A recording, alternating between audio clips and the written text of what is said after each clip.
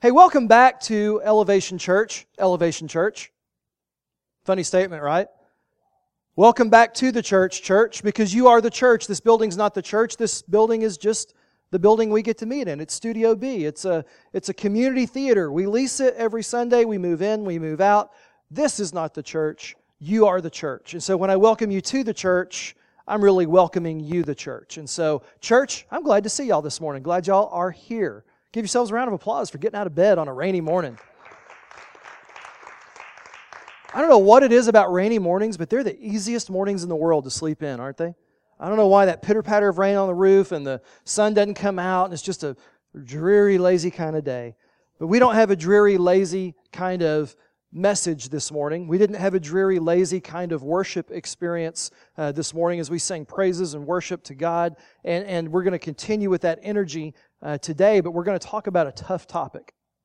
We're continuing in our series, Red Ink, the series that we are doing that is just investigating the words of Jesus. We're spending our time getting into the words of Christ, and we're trying to find in those words that Jesus said application for our lives right here and now. He may have spoken the words 2,000 years ago, but they have implications in our lives today. They have application in our lives today. We have been, for the last 4 weeks, plowing our way through the Sermon on the Mount. And we're going to continue in the Sermon on the Mount today. We're still going to be in Matthew chapter 5, if you want to go ahead and open your Bibles there. Matthew chapter 5. If you don't have your Bibles with you today, that's okay. We're going to put the verses up on the screen and you can follow along with us there. But I do want to encourage you to bring your Bible to church. There's something, I don't know what it is, it's just there's a spiritual connection when you actually open the pages of your Bible and find the Scriptures and read them.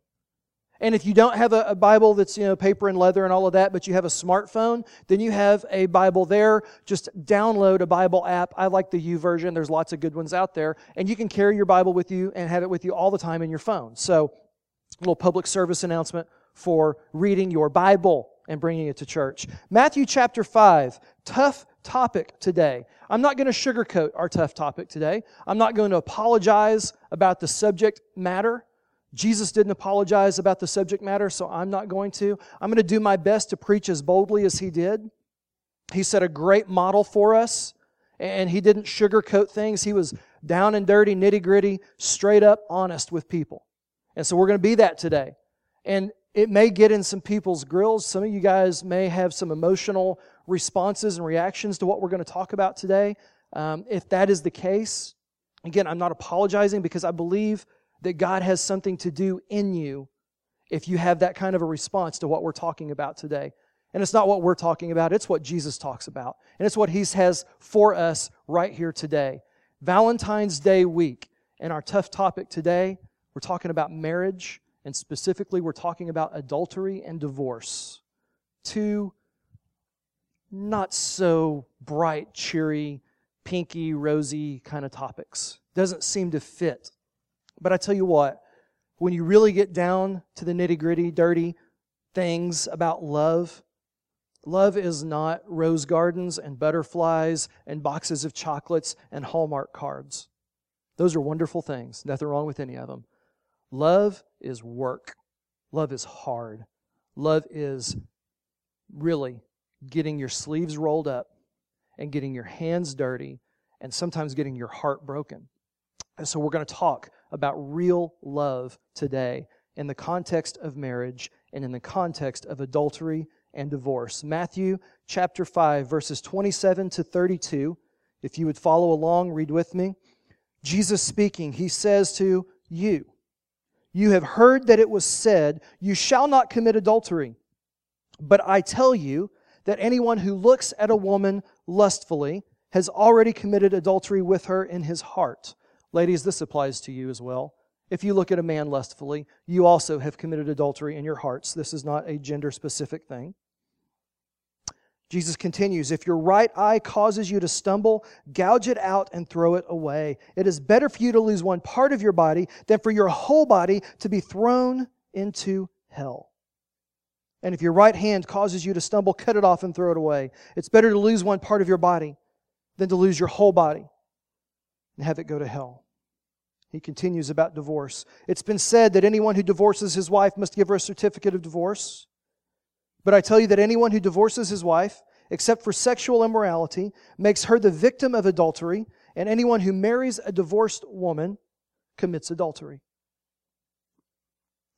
Ouch.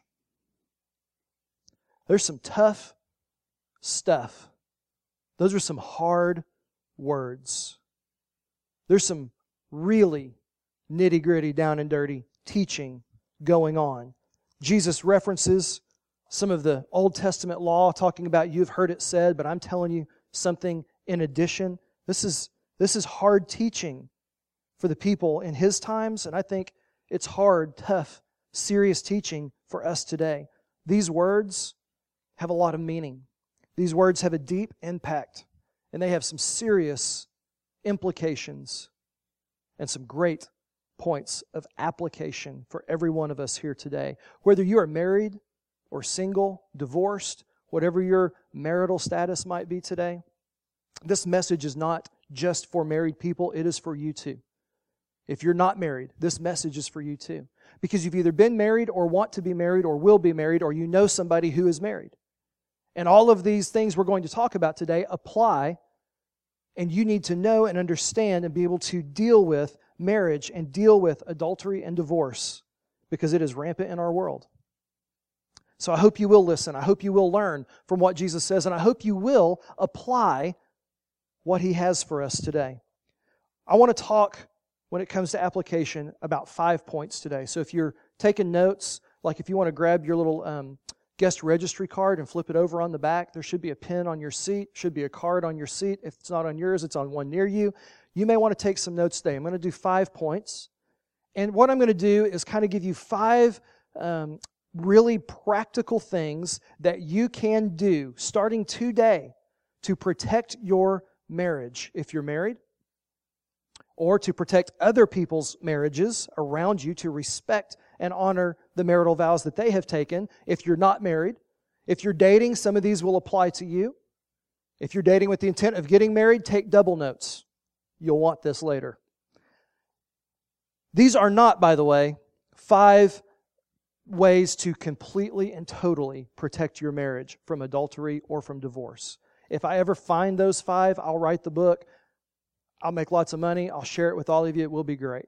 There are not 5 indefensible ways to protect your marriage. And the fact, the first time you think you have found the perfect way to handle it, the first time you think that your marriage is cannot be penetrated, cannot be messed up from the outside, you have taken the first step towards opening your marriage up for utter destruction. When you think that you can't be messed with, that's when you open yourself up the most. We are all vulnerable. It can happen to anybody at any time, and that includes the pastor standing on the platform. So just know that when you go into this application of these 5 points, this is not the perfect plan. This is a good plan, and it's beginner's baby steps, not an exhaustive list of how to protect or honor marriage. So here we go. Step 1. Step 1 of how to deal with adultery and divorce on the front end, before it happens, step 1 is step back. Step back. You've got to step back from the starting line. Because if you never cross the starting line, then you'll never cross the finish line, right?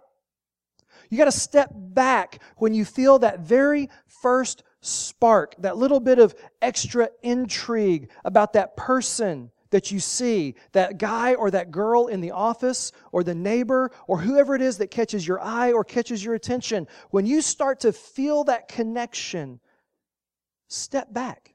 That's a red flag. If it is not your spouse that you are feeling that attraction to, red flag. Step back from the starting line. This is critically important because most of us think about adultery in terms of a physical act.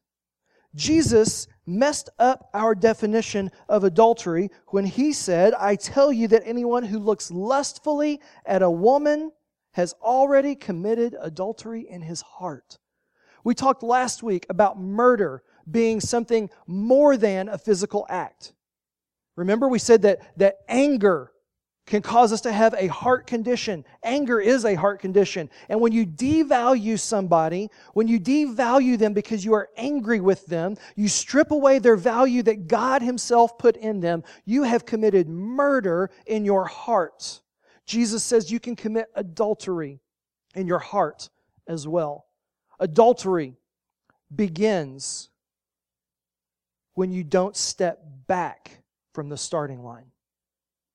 If you step across it, you take that second glance, you take that too long look, you start to imagine, guys do this so easily, imagine what it would be like to be with her.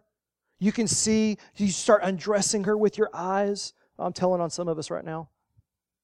Women do it too, I know. I'm glad to hear a woman confess it. Thank you. I said that for the last 2 years and women are like, that's right. Women do it too. I think guys are more guilty than girls, but I know girls do it. Girls want to connect emotionally more often. Ladies want to have that emotional connection. It's the same thing. You can commit adultery in your heart with nothing more than an emotional connection. When you connect with that man, or guys can do this too, that woman, emotionally, instead of connecting with your wife emotionally or your husband emotionally, it's adultery of the heart. You're out of bounds.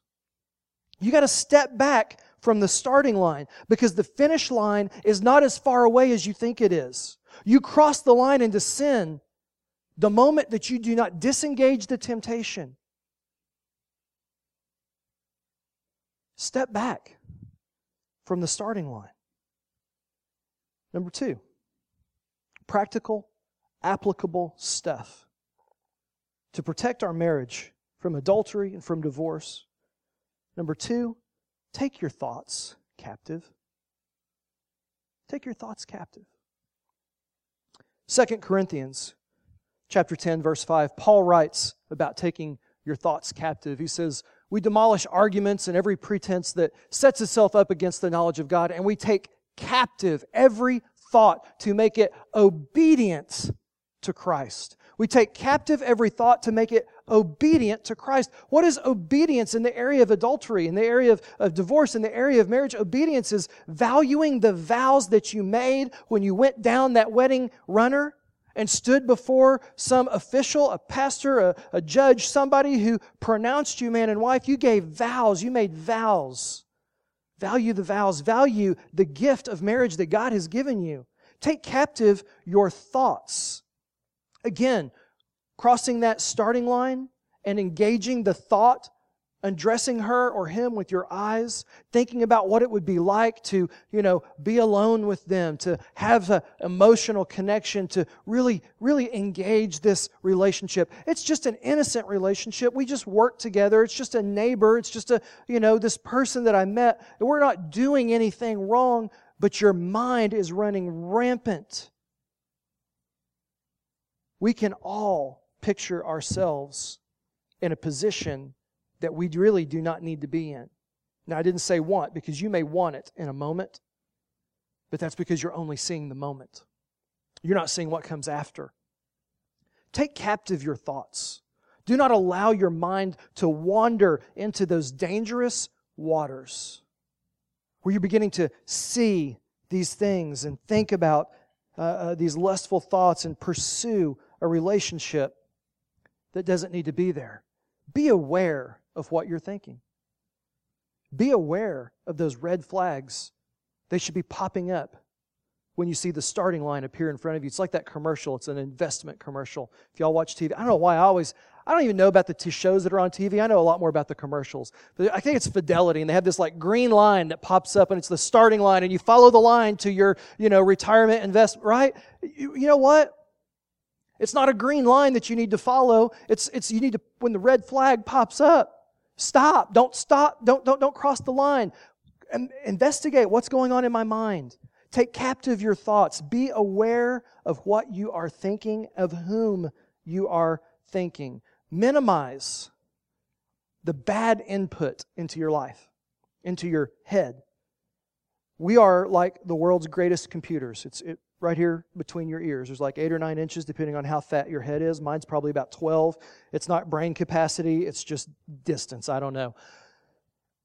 But right there in between your ears is the greatest computer in the world. Most powerful computer ever conceived. Because we know that because every computer that's ever been built came out of this. It was built because somebody dreamed it up, thought it up, figured out how to do it. We are like computers in that whatever goes in is what's going to come out. There's an old programmer's term, garbage in, garbage out. When you are programming a computer, when you are putting data in, if you put garbage in, flawed data in, you will get flawed results out. Garbage in, garbage out. What are you putting in? What media do you consume? Trina and I have Verizon Fios cable, and this isn't a shot at Verizon or an endorsement for that matter. I had no idea. We had a movie package. Don't even know how it got added. I might have done it on a phone call. I have no idea. I like to we have the basic package, and then I like to hunt and fish, so I added the Sportsman's channels. They may have packaged it up with that. I don't know. But somehow or another, we ended up with Cinemax and Showtime. I just discovered this last week. There's a nickname for Cinemax. Y'all know what it is? Skinemax, right? Trina's out of town. I'm flipping channels. Brilliant. Yeah. There's like soft porn. No such thing. Soft porn. I'm like, whoa! What is this? And in the middle of working on this message, in the middle of preparing and praying and being ready to deliver God's Word, I'm studying this. I go to bed, I flip the TV on, I find that, and I have this raging debate in my head. Do I pause and watch this for a minute? Or do I get off this channel in a hurry? You got to watch the input. You got to watch the temptations. You got to know where the starting line is. You got to take captive your thoughts. I was alone. Nobody would have ever known. Nobody would have ever known. I flipped off the channels. I was there for about 3 seconds. And in that 3 seconds, I thought, it was like forever. I thought, what do I do? I'm glad I flipped off. I took captive my thoughts. I thought of my wife and my children. I thought of the impact of what happens if you pursue this path. If I step across the starting line, what comes next? Just like that, I could have committed adultery in my heart. And I was tempted, I promise you. It's scary how tempting that can be. You've got to minimize the bad input. What are you putting in? Skinemax? Show All? That was my nickname for Showtime because I found they've got it too. I told Trina about it, and then I checked the guide, because there's no pictures on that, and just looked at the titles. Holy moly. Late at night on any of those channels, danger, danger. We're on Monday, we're getting rid of all of the movie channels. I'm not saying you need to or have to do that. I'm saying check what's going in. Ladies, what books are you reading? Now, I don't know a guy that reads romance novels. If you are one, this applies to you too. But don't raise your hand because I don't want to know. I don't want to think less of you. I'm just saying. Because I will. I will think less of you. If you guys are reading those Harlequin, I will. I confess it right now. So don't raise your hand. But if you're reading those, you're in this. Ladies, what are you putting in your head? What magazine articles are you reading? What pictures of buff guys and what soap operas and what romance novels? What is going in? Guys, what are you listening to on the radio on the way to and from work? I love Sports Radio 1310 The Ticket. And come on now. But I realized in the last week, that is not good input. Now, I know it's not good input, but I've made excuses for that for a long time. Oh, I just tune out when Gordo comes on. Somebody knows. There's a ticket head in the room, right? I'll tune out for the hard line because Corby, he's always the overcusser and all this stuff. I try to filter my media, but you know what? I just need to get rid of the channel. Because ESPN doesn't talk like that and doesn't show that kind of stuff unless you watch the commercials. I love DVR. Who's got a DVR? You can fast forward through all the commercials with the chicks in bikinis and the twins and all that. You can fast forward through all that with DVR. Check the input.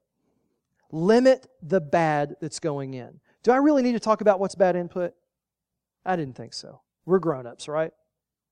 Pretty much. I mean, except for the guys.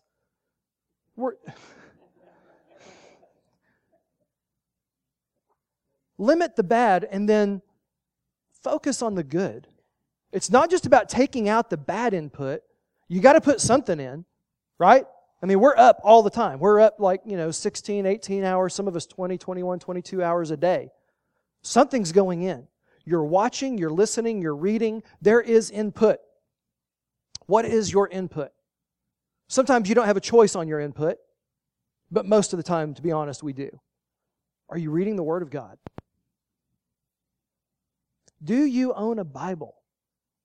If you do you know where it is? How much dust is on the cover? Ouch. There's a lot of us that come to church on Sunday. We call ourselves Christians. Don't even know where our Bibles are. Can't remember the last time we opened them. What's your prayer life like? Do you launch a 5-minute rant towards God? Thank you for today, and thank you for watching over me, and I've got a good life, and thank you for all my stuff, and peace out, God.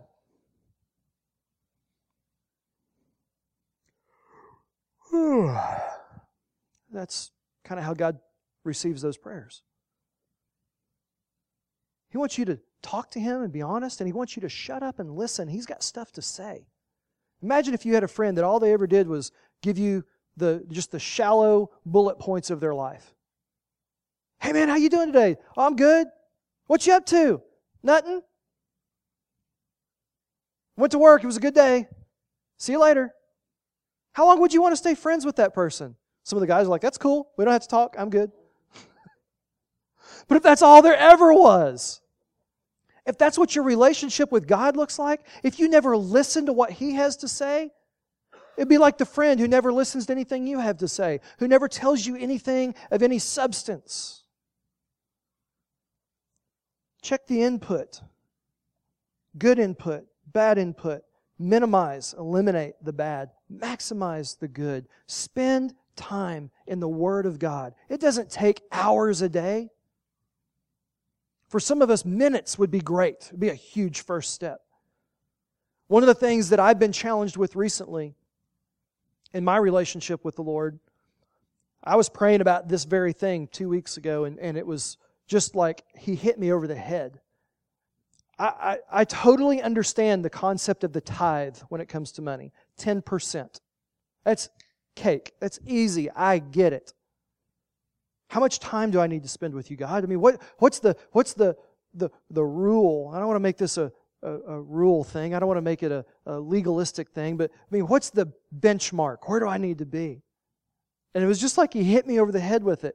Well, if 1/10 of your money is good, how about 1/10 of your time? I gave you that too. And without me, you don't have it. So your life is not your own. I started doing the math on 1/10 of my time, and it freaked me out. If you sleep 8 hours a night, and we take that out of the equation, it leaves you about 112 hours a week of awake time. If you gave God 1/10 of that time, about 11 and a half hours a week invested in your relationship with God. Freaked me out. I called some of the leadership team in the church and said, we got to have lunch. Boys, we are missing the mark. We're missing the mark. How are we going to lead the church? How are we going to lead our families? We can't even lead ourselves.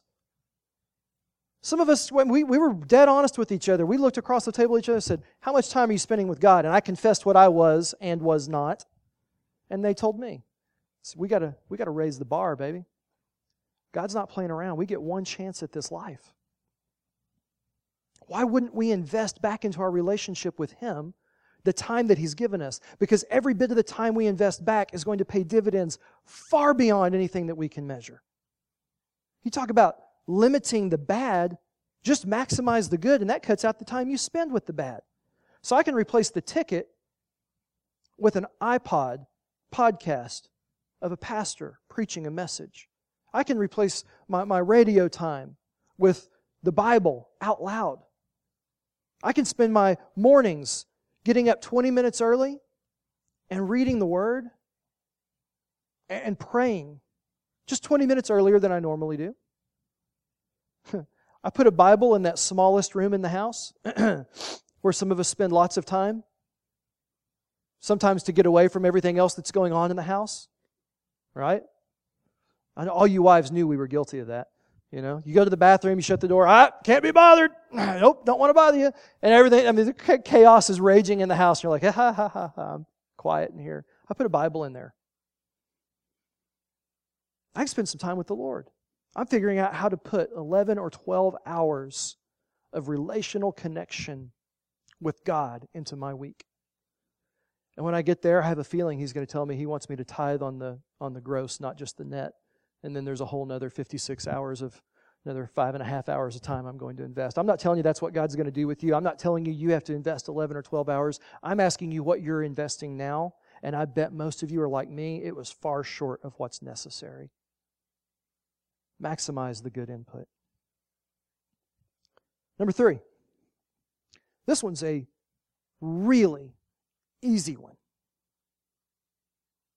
Don't spend time alone with the opposite sex unless it's your spouse.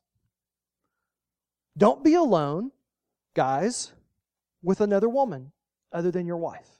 Ladies, don't be alone with another man other than your husband. If you're not married, this does not apply to you. You need to be alone together in public. Yeah, I said alone together in public if you're dating. Y'all don't need to be alone. That's a whole other set of God's principles we're violating at that point. Be alone together in public. If you're married, don't be alone with a member of the opposite sex that is not your husband or your wife. That's a simple protection you can put in place. Trina and I have been doing this for, I think it's about 14 or 15 years of our 16-year marriage. And the reason we began implementing this is it minimizes the opportunities for bad things to happen.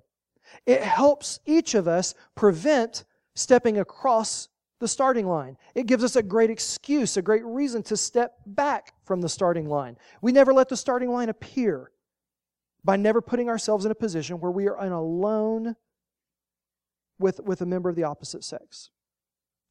It is not only the protection of not getting into those temptations in the first place that we get from this, though. There's more. It gives Trina great confidence to know that I will never meet behind closed doors with a woman. I will never ride in a car alone with another woman. I won't do it. Not in a counseling scenario, not in any situation. And she's seen me do it, say no so many times. She has confidence now. She never has to worry or wonder. And she knows if she ever finds me in that situation, it's not innocent. And that's a good check for me too. Because it's such ingrained practice in us now. I would never accidentally end up there. It's a great confidence builder for her. It's great for me to know. She was out of town the entire week. She was on a business trip. Man, I'm going to tell you, if I could tell you, I wish I would have counted over the years, how many marriages I have counseled where an adulterous affair took place because of a business trip. Husbands and wives in a hotel room far away from their spouse. They fly off to this city or that. They're there for a week. It's a convention. They drink at night. They party. And it just, it's like the office Christmas party for a whole week. My wife was gone all week. I didn't worry. You know why I didn't worry? Because she has friends there who know that we've made this commitment. She has a couple of girlfriends. I know she's made it. She knows she's made it. She has a couple of friends there who know she's made it. And she's just not going to be in a situation like that. So I'm home chasing 3 kids, doing school, prepping a message, painting the house, doing the things that guys do. And I never worried about my wife being in a situation she didn't need to be in while she was down in Orlando for an entire week. And she wouldn't have to worry about me. So there's a confidence that comes when you commit to one another to protect your marriage by never being alone with a member of the opposite sex. My dad explained it to me like this one time. I asked him about a chain link fence. We had a chain link fence around our backyard. About this high. I could run real fast and put one hand on it and jump over it without, I couldn't now, but I could then. I was like, Dad, what good is a chain link fence? He said, it keeps honest people honest. That's not going to keep a real bad guy out. It's not a deterrent to him, but that will help keep honest people honest. It's just enough of a deterrent to slow them down and keep them from crossing the starting line. I think that this never spending time alone with the opposite sex is kind of like a chain link fence. Check out what the writer said in Proverbs chapter 5, verses 1 through 8. Proverbs 5, 1 through 8. My son, pay attention to my wisdom. Turn your ear to my words of insight, that you may maintain discretion and your lips may preserve knowledge. For the lips of the adulterous woman or man drip honey. Her speech is smoother than oil, but in the end she's as bitter as gall, as sharp as a double-edged sword. Her feet go down to death, and her steps lead straight to the grave. She gives no thought to the way of life. Her paths wander aimlessly, but she doesn't know it. Now then, my sons, listen to me. Do not turn aside from what I say. Keep to a path far from her. Do not go near the door of her house. Do not be alone with a member of the opposite sex. Number 4. This is straight out of my marriage. You can tell Trina I said that. Cooperation, not competition. Marriage is about cooperation, not competition. Trina and I are super competitive personalities. We're one of those rare couples that we're very similar in personality. And like they say, opposites attract, and we're not. We're almost identical personality types. Type A, hard-charging, competitive, get after it kind of people. And that creates some friction in our marriage sometimes. It gets ugly sometimes in our marriage. I'm just telling you the truth here. Just trying to be honest with you. But I know, and she knows, that marriage was not designed for competition, but was designed for cooperation. Think about it. When God gave us marriage, it was right after He created Adam, and He created Adam at the end of the creation. He's got Adam there, and he's in the garden, and things are good, and God said it's good, and He sees Adam, and Adam's chilling, and he's doing his thing, and God says, you know what? Adam's alone, and it's not good for Adam to be alone. Adam needs a helpmate. He's incomplete. He's incomplete. And so God created Eve. And He gave Adam to Eve and Eve to Adam. And He put them together. And He gave mankind the gift of marriage, the covenant of marriage. Now, what did God do when He put Adam and Eve together in that covenant of marriage? Well, He poured all of His masculine character qualities into Adam. And He poured all of His feminine character qualities into Eve. And together, the man and the woman, in the context of marriage, are a more complete, a more accurate reflection of the fullness of God. It's made for cooperation, not competition. We're supposed to cooperate. When we are cooperating with each other in marriage, I'm just talking about protecting your marriage now. When we're cooperating with each other in marriage, when the wife isn't trying to win the race to the pants every morning, that's a little analogy that we like to use and we laugh about it, right? I mean, Trina and I, we compete sometimes for who's going to be the lead dog in this race. When we're not doing that and cooperating, life is much better. Life is pretty good. When I am embracing my masculine character qualities and she's embracing her feminine character qualities of God, when I step up and lead and don't leave a leadership void for her to try to fill, ouch. Because if I leave a void, she will try to fill it. But if I will lead, my wife is very good to follow.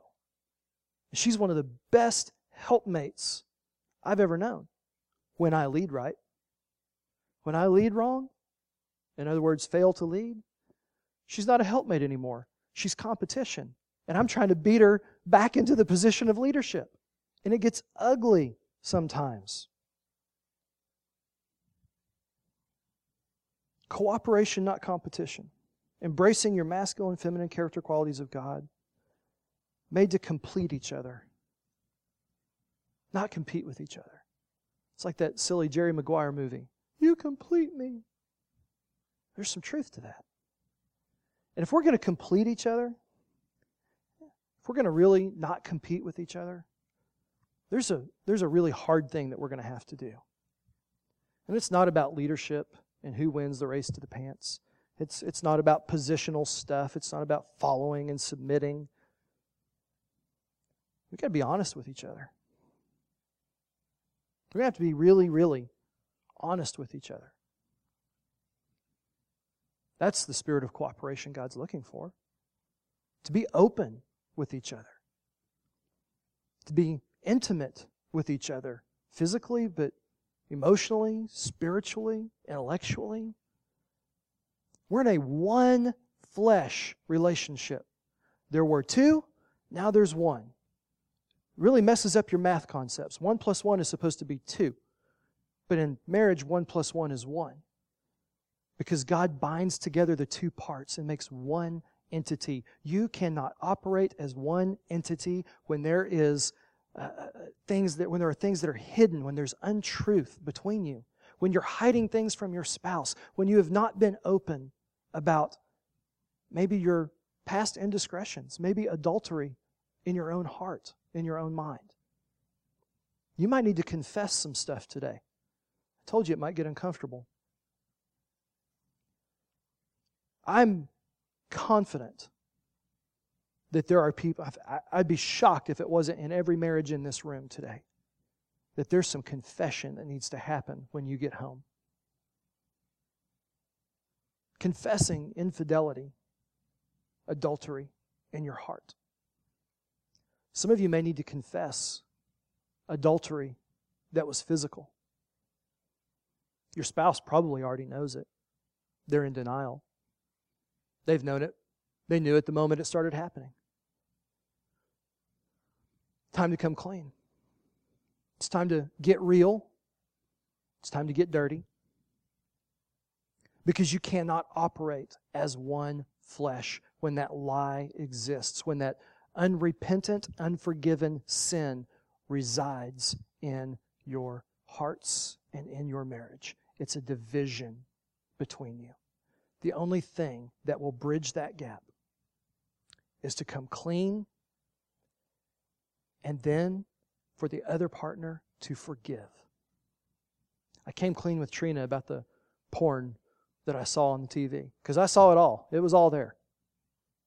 And in my mind, man, it was a tight race as to what I did next. I called her and I told her about it. When she came home, I told her about it again, and we talked about it. While we were talking about that, we went ahead and opened up the books about the other things that have been going on. You know, we do this a couple times a year. Because in the course of day-to-day life, you see things, you think things, you do things, and then you try to hide those things. You want to hold on to those things. You don't want your spouse to know. And then the conviction eventually gets so uncomfortable. You have a decision to make. You either need to deal with it or don't deal with it, and a lot of us choose not to. Trina and I learned a long time ago to deal with it. I want to invite you into the joy that comes when you get it on the table and deal with it. It's going to hurt to hear these things from your husband or your wife. It's going to stink. It's going to sting. It's going to hurt. You need to be ready to receive that confession, and you better be ready to extend forgiveness. And if it sounds like this is a recipe for divorce rather than protecting from divorce, if you think keeping things a secret is going to protect you from divorce, you need to understand the Bible says your sins will find you out. Whatever you're trying to hide is going to be revealed. A pastor I used to listen to and follow said, whatever you cover, God will uncover. But if you will uncover your sin, confess your sin, ask for forgiveness, God will cover that with His grace. The ministry of reconciliation needs to flow in some marriages today. And it needs to start with being dead honest, totally honest, brutally honest, and confess to one another. The Bible says, confess your sins to one another that they may be healed, that you may be healed. The healing starts with the confession. it continues with the forgiveness, the reconciliation. Some of you may need to spend some time in marriage counseling, Christian marriage counseling in the weeks, months ahead. This is going to get ugly before it gets better. But I promise you this, if you think you're protecting it by the marriage by hiding any of this stuff, it's going to blow up. And when it does, it's going to be bigger, it's going to be nastier, it's going to be worse, it's going to rain down darker on you, and you are probably going to lose so much of what you have gained over the years in that marital relationship. You may lose the marriage entirely. Confess your sins. Forgive one another. Let the healing flow.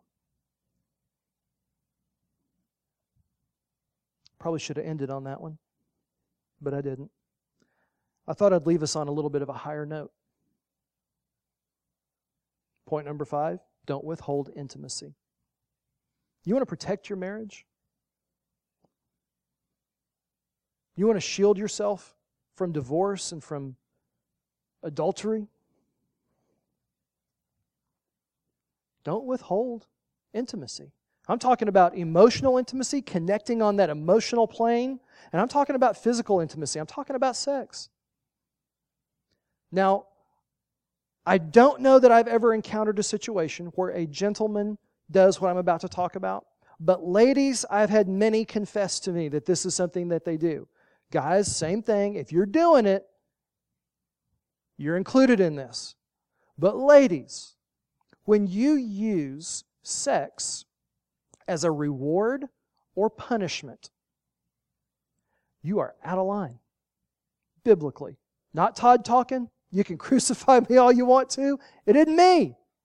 Don't email me, don't call me. Well, you can. That's all right. I'll take your emails and your calls. But I don't say this. It's biblical. Gentlemen, if you're manipulating your wife with sex, somehow, some way, you're out of line, biblically. 1 Corinthians 7, verses 3 through 5. Paul is writing and he says, husband should fulfill his marital duty to his wife, and likewise, the wife to her husband. The wife does not have authority over her own body, but yields it to her husband. In the same way, the husband does not have authority over his own body, but yields it to his wife. Do not deprive each other, except perhaps, by mutual consent and for a time. Oh, there's some good application here. So that you may devote yourselves to prayer. Then come together again so that Satan will not tempt you for your lack of self-control. I think Paul had a pretty good idea who he was dealing with. Because I think we all lack self-control. We have these God-given sexual desires, and the devil likes to mess with us and twist those desires and let them go kind of haywire and mess us up, and we think we can't be fulfilled in our marital relationship, and so we go looking elsewhere. And maybe we think we can't be fulfilled because sex is being leveraged against us as some kind of a tool to manipulate our behavior. Oh, you were a good boy. You might get lucky tonight. Oh, you were a bad boy. You can hang it up. I heard a story about a wife who threw her pants to her husband and said, put those on. Pulled them up. Couldn't get them any higher than about right here. And he goes, I can't get in your pants. She goes, yeah, and you never will again until you do X, Y, Z. That was a joke. Tough crowd, man. You can't use sex as a manipulation tool. It's not a crowbar. It's not a hammer to beat somebody with. You don't withhold it to get certain behaviors. You don't give it to get certain behaviors. Your body does not belong to you alone. You're in a one flesh relationship. Ladies, you're hating me right now, and that's okay. Because I got something for the guys too, and you're going to like me a lot more. Gentlemen, if you are wasting your sexual energy, if you are wasting your intimate creativity on pornography,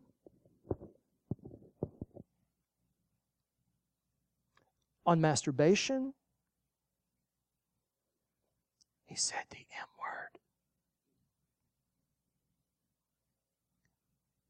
If you're wasting it in an affair of your heart, your mind, or in the physical flesh, man, you're missing out. If you are doing that, it goes to what I said a moment ago. You believe that God can't or won't fulfill you sexually in the relationship that you have with your wife. But the Bible says that God will fulfill us in every way, and that He has our best in His heart. He has our best, His best, in store for us. But we're not willing to do what it takes to get God's best, so we settle for, if you will pardon the term, sloppy seconds, going after what we can come up with. What we can find on the web or in a magazine. If you're putting your sexual energy and creativity into that, you're giving your wife what's left, if anything? Dude, you're not a man.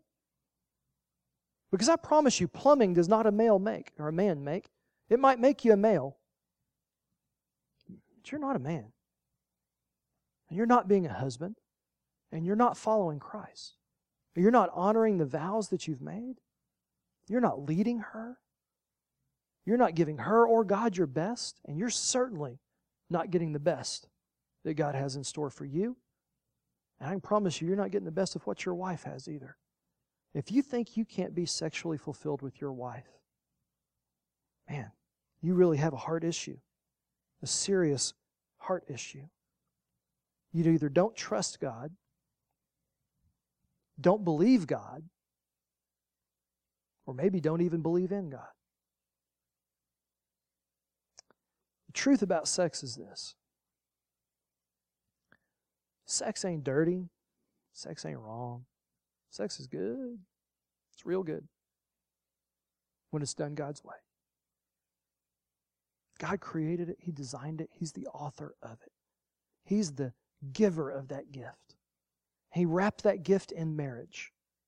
And when you do sex God's way, one man, one woman, in the covenant of Christian marriage, it's a beautiful thing. And you will be fulfilled. It starts with trusting Him. Guys, we got to protect our marriages. Ladies, got to protect our marriages. Single ladies, you better be protecting the marriage of that man or that woman that's around you, those men and those women. Single men, same thing. Don't be wrecking marriages. Don't be attacking what God has put together. It's time for the church to be real. Time for us to be real. To be real here as a body of believers. To be real out there in that world. I mean, right out these doors, 2 out of 3 people in our community don't know Jesus. 2 out of 3. Right here in the Bible Belt. And we're reflecting Him, or we're supposed to be, in our marriages, in our individual lives. As followers of Him, we're supposed to be reflecting His image. We just talked about being salty 2 weeks ago. About creating thirst in the people around us.